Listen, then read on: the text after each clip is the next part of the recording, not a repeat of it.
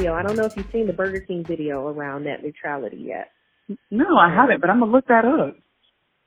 Definitely look that up because it provides the opportunity for everyday people and business owners and people who think that that this issue doesn't affect them to seriously consider what it would feel like and what it would mean if you had to negotiate the price of something you need every day, and the only access you can have to it is based on how much you can pay for it. Especially something like the internet. You know, we're used to hopping on Google and searching for the YouTube video and the different things that we want access to without thinking twice about it. Those of us that have access to the internet, let me add that caveat, because in Detroit, 40% of the population doesn't. But those of us who have access to the internet, who are able to just jump on our computers and do those things, it's a very real threat. So we're hoping that those folks that are silent in government, that have not gotten on the right side of history on this issue, will start to see how much of a priority it really is. Welcome to The Fragmented Whole. I'm your host, Amarachi, and I'm honored to bring this weekly podcast series to you. The narrator that opened this week's episode was Tawana Petty, the Data Justice Coordinator of the Detroit Community Technology Project. Tawana is one of 3 co-hosts that will enrich our understanding of net neutrality and, more importantly, what tangible and intangible resources communities are employing to mobilize against its repeal. Before we jump into the heart of this week's conversation, I'm sure some of you are curious to know how a Burger King commercial could provide education on net neutrality. No need to wait any further. Let's take a listen. Got a number 1. Hey, how you doing? Do you know what number 98, what's going on with it? Number 98, you got the Whopper? Yeah. So you got the slow access Whopper pass? Wait. It's on the menu right there with the fast, medium, and slow. Slow MBPS, fast MBPS, or hyper fast MBPS. MBPS, of course, standing for making burgers per second. So if we want a Whopper now, we have to pay $26? Well, that's how you get it fast. That's the highest priority. This is like a lane system? It's maybe like 15, fast lane, slow lane. So like maybe like 15, 20 minutes. What are you talking about? Burger King Corporation believes that they can sell more and make more money selling like chicken sandwiches and chicken fries, so now they're slowing down the access to the Whopper. Were you given an option of a chicken sandwich or? Yeah, I don't want a chicken sandwich, Robert. I want a Whopper. Do you have any Whoppers ready that aren't? Yeah. The sandwich is ready. I'm just not allowed to actually get it to you. What? You can't give me the sandwich? It's ready, but you can't give it to me? Whopper neutrality was repealed. They voted on it. Whopper what? This doesn't make any sense. Fortunately, I have no other choice. Oh my God, this is the worst thing I've ever heard of. See, like he got the fast, and now he's getting his. Are you kidding me? You paid $26 for a Whopper? Yeah, he ordered it. Now he's a higher priority, so. Come on, guys, like, I want a burger, man. If you'd like, this is a bad dream right now. I just want a burger, brother, a burger. You want to I feel like I'm going to say this is crazy. Here's what I'll do. You have the bag, and I can put it in the bag in 42 seconds. Hold on, 10 seconds. We don't make the rules. You just enforce these ridiculous rules? Fortunately, we have to. Guys, come on. I felt like I was being taken advantage of in a sense. Just as a customer coming in to get their food, it felt like a power move. They already changed the policies overnight or whatever.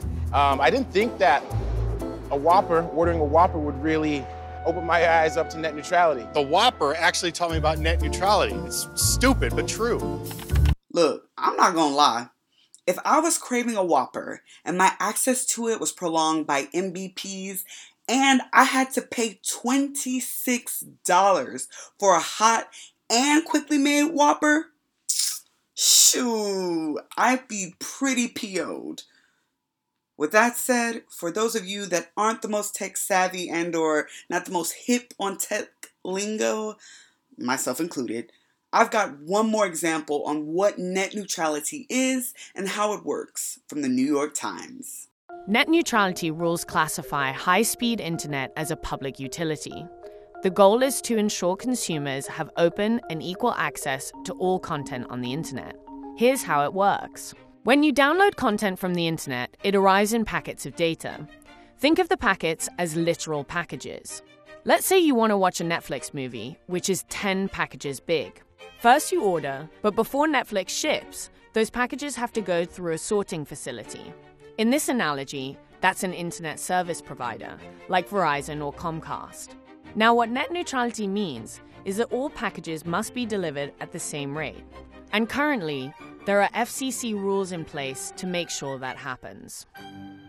So now that we've got a general basis of what net neutrality is, there's no better time to introduce our first co-host, Yosef, a public policy fellow at Public Knowledge. Public Knowledge is a consumer advocacy organization focused on advancing policy related to an open internet, freedom of expression, and access to affordable communication tools. I give ownership of this week's narrative to those grounded in digital justice and equity daily. And I'm pleased to share my co-host's expertise and insight with you all. Last year, on December 14th, the U.S. Federal Communications Commission, FCC, voted to repeal the 2015 net neutrality regulatory laws established during the Obama administration. I began my conversation with Yosef, curious about what guidelines the 2015 regulatory plan laid out for ISPs. By the way, ISPs are internet service providers like AT&T, Verizon, Comcast, and many more. Take it away, Yosef. 2015, the FCC decided to use their authority under Title II of the Communications Act to put together some bright line rules that ISPs have to follow when it comes to internet traffic. So the three rules were no blocking, no throttling, and no paid prioritization. So like we talked about, the FCC has said, ISPs, you can't block your customers from accessing any website. ISPs, you can't throttle your customers and their speeds to certain websites. So every website needs to be able to download the exact same speed. And paid prioritization, this gets into certain situations where a website could enter into an agreement with an ISP to pay them a certain fee to give them a fast lane on their network. And so this gets into creating fast lanes and slow lanes where, say, for example, Facebook entered into an agreement with Comcast and said, I want you to make my network or my website load a lot faster than Google or Amazon or any other type of website. And they cut a deal with the ISP. So all of a sudden, Facebook loads much faster and competing services load a lot slower. The FCC said, no, this is not allowed. Every website needs to be treated equally. You can't enter into any agreements to speed up certain websites for more money. And so what the FCC was saying is, with these bright line rules, we want to give consumers the ultimate choice for what they want to do, what they want to see online, and how they want to interact online. It's all about giving consumers ultimate control and not leaving it up to one ISP and a service provider to tell them where they can and cannot go. FCC chairman and anti-net neutrality campaigner Ajit Pai has argued that the 2015 Title II regulatory plan was based on, quote, hypothetical harms and hysterical prophecies of doom, unquote. In April of last year, prior to the ultimate repeal, Pai sat down with journalist William Brangham on PBS NewsHour. In the following clip, Brangham asked Pai about how ISPs would be regulated from blocking or throttling if net neutrality were to be repealed. Let's take a listen to his response.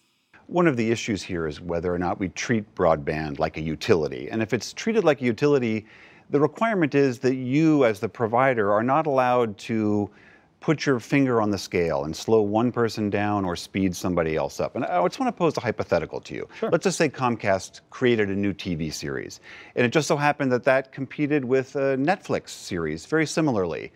If these rules go away, how is there not an incredible incentive for Comcast to slow Netflix down coming into my house and make their video, the Comcast video, very robust? So under that hypothetical, one of the things that's important to remember is that it is a hypothetical, that we don't see evidence of that happening in the marketplace on a widespread level. There have been some examples of ISPs blocking certain things. The Google Wallet was blocked, Skype was blocked, one Canadian telecom blocked pro-labor sites. I mean, it's not like this doesn't happen. Well, there are isolated cases, but if you look at the FCC's own record, there are only scattered anecdotes to support this. And the argument I've made is that in order to justify preemptive regulation of all 4,462 internet service providers, you should have pretty concrete evidence of an overwhelming market failure. But secondly, the other argument I would make is that the hypothetical is a classic question of competition and consumer protection law. So you would feel comfortable telling consumers you can trust the Comcasts, the AT&Ts, the Verizons to not do that, to not put their finger on the scale and promote their stuff at the expense of someone else's? Not at all. I would say as a government regulator that we don't put faith in any single particular sector of the economy or particular company. We put our faith in the rule of law. And the rule of law, which includes antitrust law and consumer protection law, is faithfully administered by the federal government agencies and state agencies that are charged with executing that law.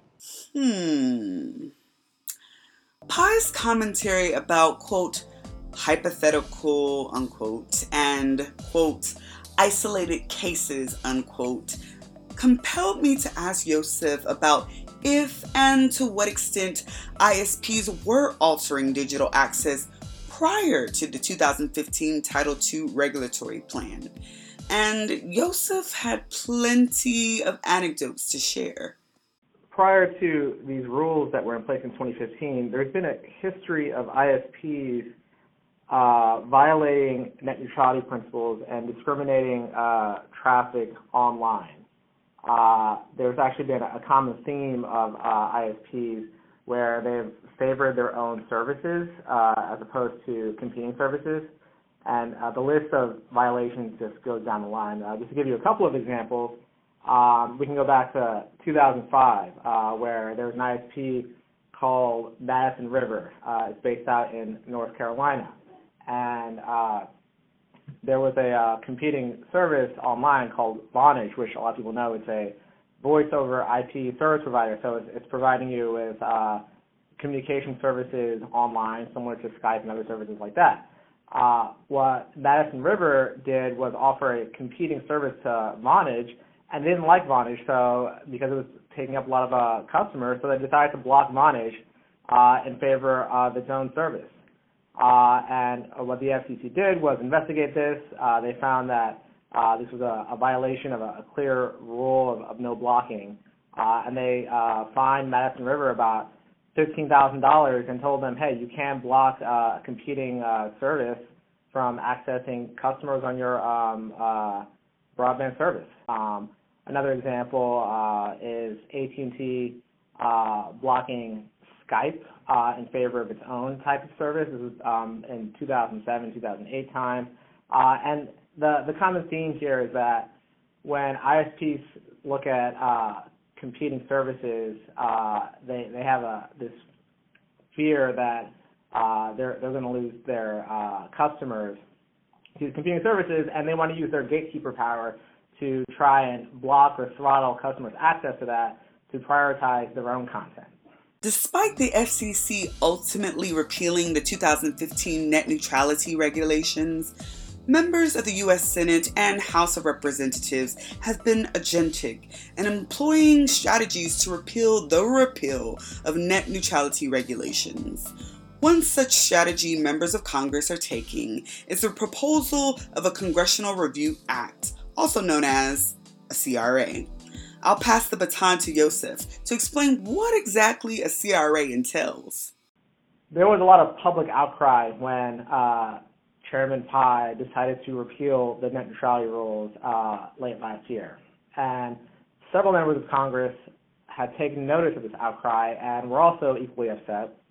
So they decided to enter into talks to introduce a CRA to repeal the FCC's repeal. So what that essentially means is they want to introduce the CRA to repeal Chairman Pai's plan and take us back to the framework we had in 2015 that was incredibly popular. So there's a lot of technicalities when it comes to when the CRA can be introduced. there's a two-factor test where the FCC must submit a report to Congress of its rulemaking, which they recently did. And there's another factor where the rules or the repeal of the rules needs to get published in the Federal Register. This affects the timing of when a CRA can be officially introduced, but this hasn't stopped members of Congress from actually announcing they will introduce a CRA and starting to get co-sponsors and support for a CRA. With that said, like many of you may or may not be wondering, I wanted to know what specific acts were being taken by members of Congress to gain support for the CRA and factors that may impact the timeline from which the act can be introduced. From the Senate side, we have Senator Markey, who is a senator from Massachusetts, who already announced he's doing a CRA, and he's been able to get about 49 other senators to say they will support the CRA when he introduces it, which is major because one of the senators who said they would support the CRA is a Republican. So we've seen some bipartisan support on this side. On the House side, Congressman Doyle, who is on the Energy and Commerce Committee, had also said he would introduce the CRA. And I think up until now, we have about 130 members in the House saying they would support a CRA.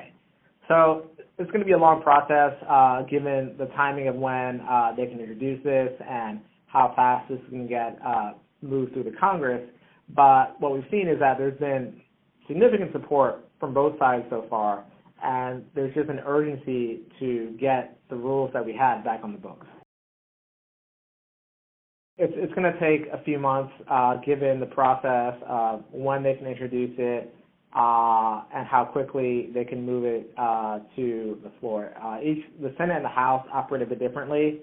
So there's a fast-track mechanism in the Senate side where if they have 30 members co-sponsoring it, they can actually fast-track it to a floor vote and avoid any type of filibuster situation. And on the House side, there isn't a similar fast-track situation, but they can also vote to adopt it on a majority vote rather than a two-thirds vote or anything like that, so they need a simple majority. So, again, it's going to be a long process, but there's definitely significant interest from both sides of Congress to get this thing done.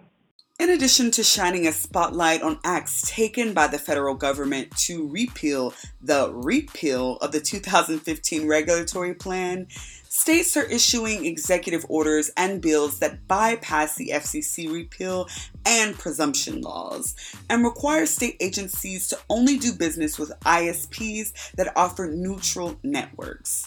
Yosef provided me additional insight on the significance of these acts by states. What we're seeing here is another response to the public outcry of the FCC repealing the rules and essentially abandoning any authority to protect consumers on broadband networks. In this example, it's states stepping up. They see there's a major gap in protection, so they're deciding to use whatever authority they have to get some sort of net neutrality rules back on the books, at least on the state side. So this is something they can do through an executive order. It's something they've done through New York, Montana, and a couple other states you mentioned. And it's just one way that states right now are trying to get net neutrality rules back on the books and protect consumers in any way they can. For those of you that live in states that have not initiated such acts or bills, I'm definitely looking out for you. Yosef provided suggestions on what acts you all can take to compel such legislative practices. So there's a lot of stories out there that people can share, and the best thing they can do is contact the representative, both at the state and federal level, and explain to them what net neutrality means to them and why it's so important. A lot of times these members hold town hall meetings, especially members of Congress. They go back to their districts all the time to talk to their constituents. And whenever they hear questions from the audience about why did I lose my net neutrality protections? Why don't I have good internet service?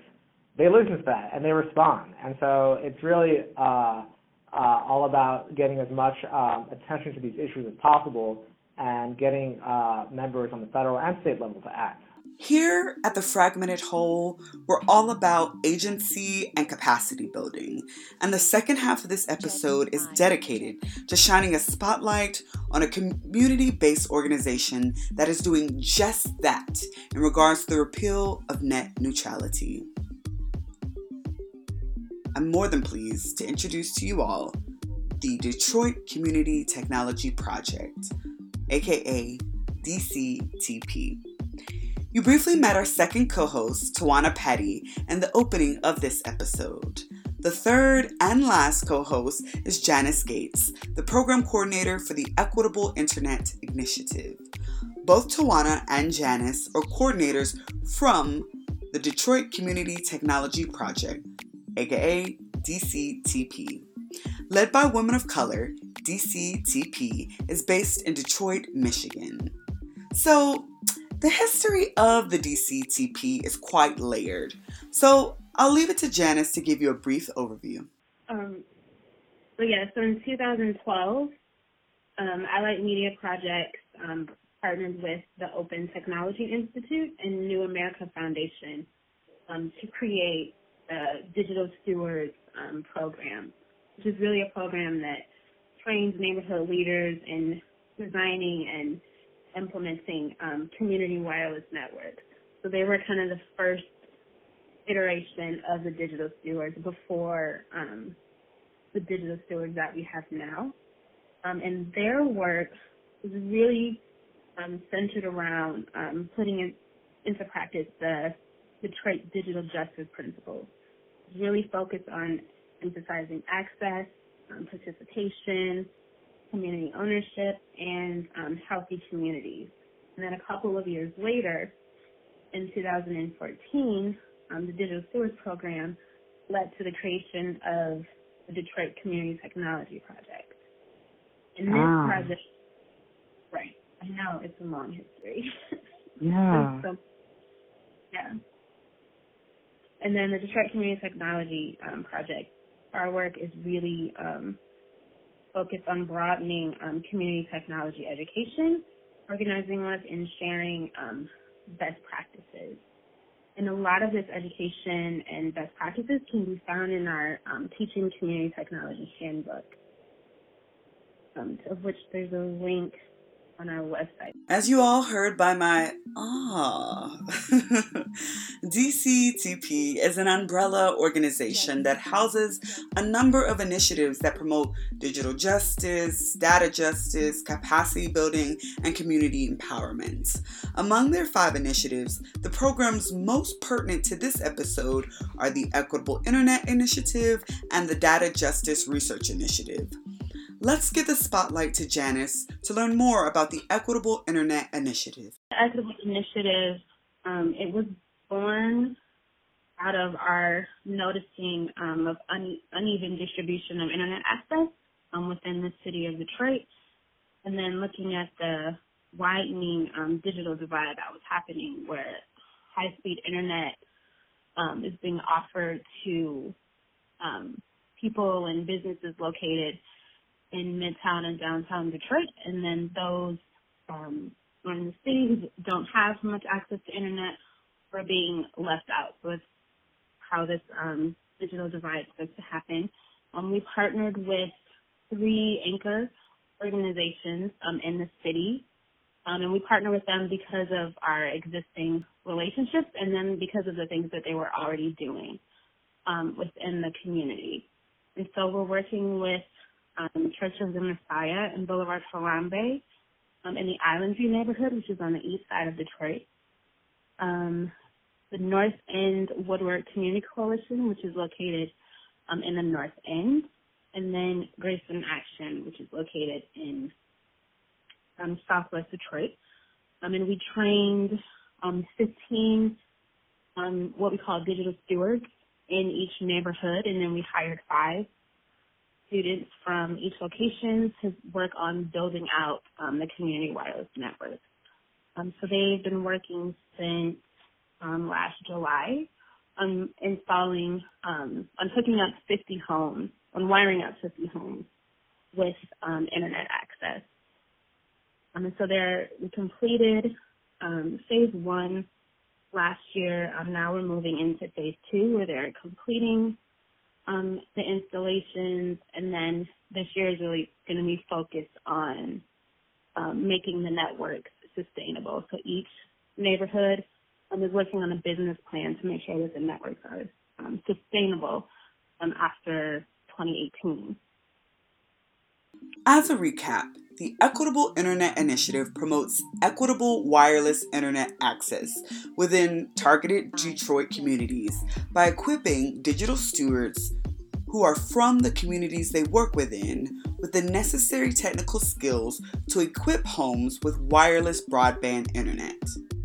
As an extension of the Equitable Internet Initiative, the Data Justice Research Initiative promotes equitable access to digital information, particularly open data portals and data bodies.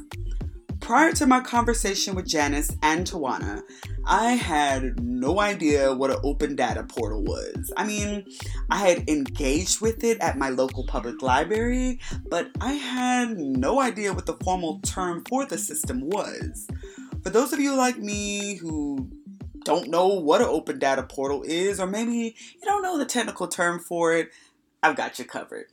Tawana? Well, open data portal is a system that the city government opened up, and essentially, and I'm guessing here, but I believe that they're in all 50 states. And so if you're in your city and you want to look up an open data portal for Detroit, then you're going to pull up, data.detroitmichigan.gov.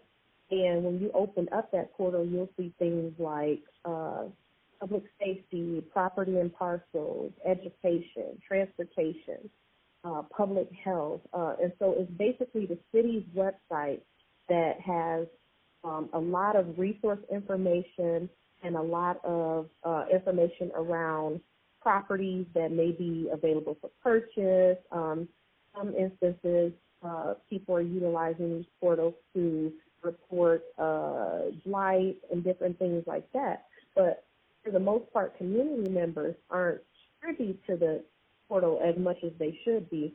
And so developers and different folks that are more tech savvy are utilizing oftentimes these portals to the detriment of those community members that don't have access to the information.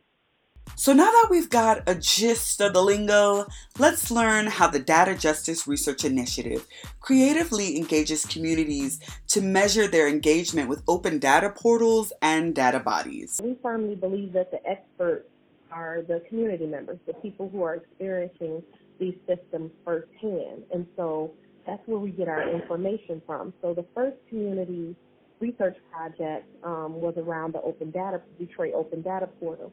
And as you might know, pretty much every city has an open data portal, but a lot of community members don't know that it exists. And if they do know that it exists, they don't know how to utilize it. And so through our data discotheques, which are these technology fairs, discotheque being sort of play on words that means discovering technology, our Detroit Digital Justice Coalition gathered it engaged with Detroiters around like how they're experiencing the open data portal. And in some instances, we taught community members how to utilize the open data portal and then asked them how are they experiencing it now that they have access to the system that is essentially taking data and utilizing it for decisions within their community. And so through that interaction, we created a set of guidelines on how to steward equitable data, equitable open data, which ultimately ended up with a second part of our research, which is our Data Bodies project that is engaging community members on how they experience their data bodies. So what their digital footprint is, how that impacts them personally as well as the things that happens within their neighborhood. How are you able to access water, food, housing based on your information? What information about you is being utilized to make decisions for your well-being or at the detriment of your well-being? And so we're into that second research project now, and it's across 3 cities, and it's focused mostly on marginalized communities and seeing their perspective of how they're interacting with these different technologies. and how it's impacting them. And so we're in that research project now, and we're going to release a national report on that sometime early this year, probably by March or April in DC. The repeal of net neutrality is not stopping the DCTP from carrying out its mission and initiatives.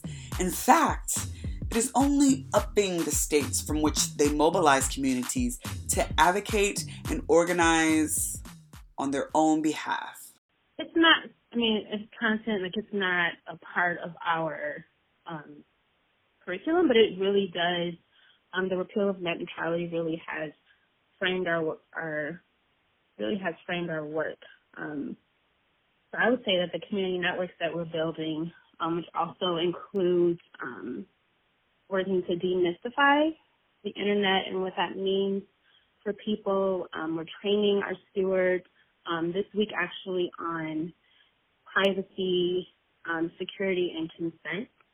And they, in turn, are going to conduct some community workshops around those issues. So they're going to be teaching the residents in the community, specifically those that are part of the 50 homes on the network.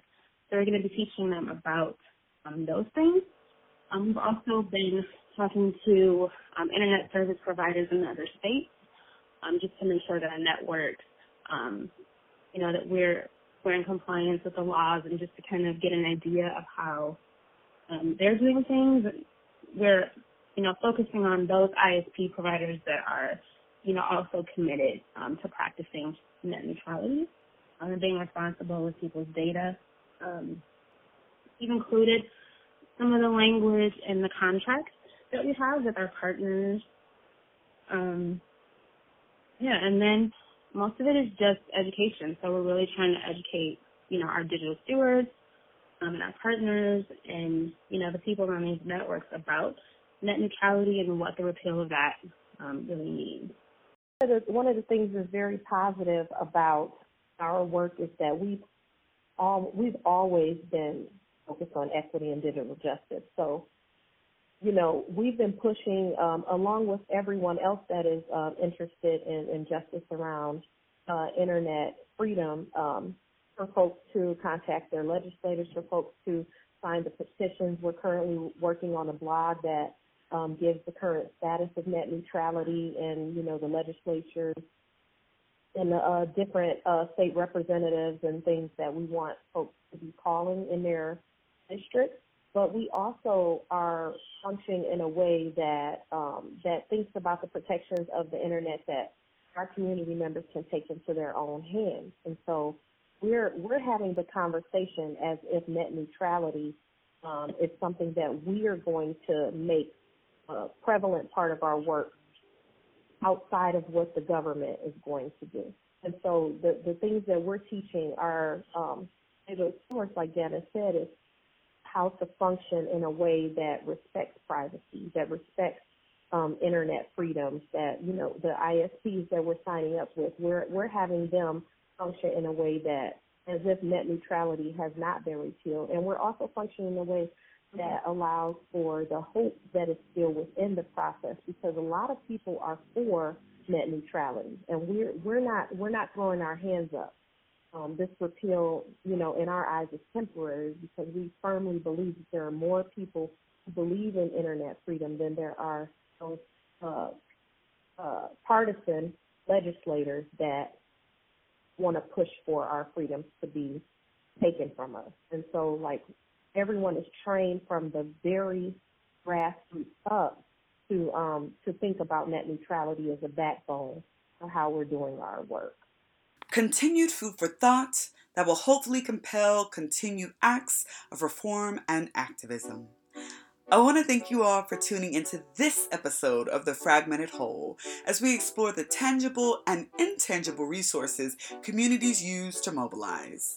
We are now 2 weeks away from the first live audio recording of The Fragmented Whole, which will take place on Wednesday, February 28th at Blue Stockings Bookstore in Manhattan. The recording will take place from 7 to 9:30 p.m. Please join me as we view and discuss the 2016 documentary Conjure and expand our understanding of narrative framing, globalism, and nationalism.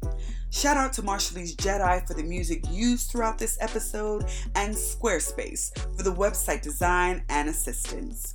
I'd also like to reference the New York Times, Burger King, PBS NewsHour, the Detroit Community Technology Project, Futurism, and Public Knowledge for the content presented in this episode. This episode would not have been possible without my three co-hosts, Yosef, Janice, and Tawana.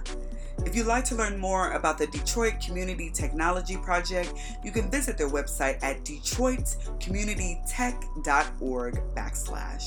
You can also follow them on Twitter at DEET, DET, COMM, Tech, TECH, and Facebook at Community Technology. All of the toolkits, reports, and community resources mentioned in relation to the Detroit Community Technology Project, the Equitable Internet Initiative, and the Data Justice Research Initiative are free and available to the public on the official website. If you'd like to learn more about Public Knowledge, you can visit their official website, knowledge.org, and follow them on Twitter at Public Knowledge. Be sure to follow The Fragmented Whole on Facebook and Instagram at The Fragmented Whole, that is WHOLE, and Twitter at fragment_whole. You can also find this info on the official website, www.thefragmentedwhole.com. You can follow me, Amarachi, on IG at hella_chic, chic not chick, that is CHIC, and Facebook at Amarachi and Akronye. Tune in next Monday for the newest episode of The Fragmented Whole, where we piece together the news and self. Until next time, I'm Amarachi, a fragmented whole, and I'm signing out. Be safe, y'all.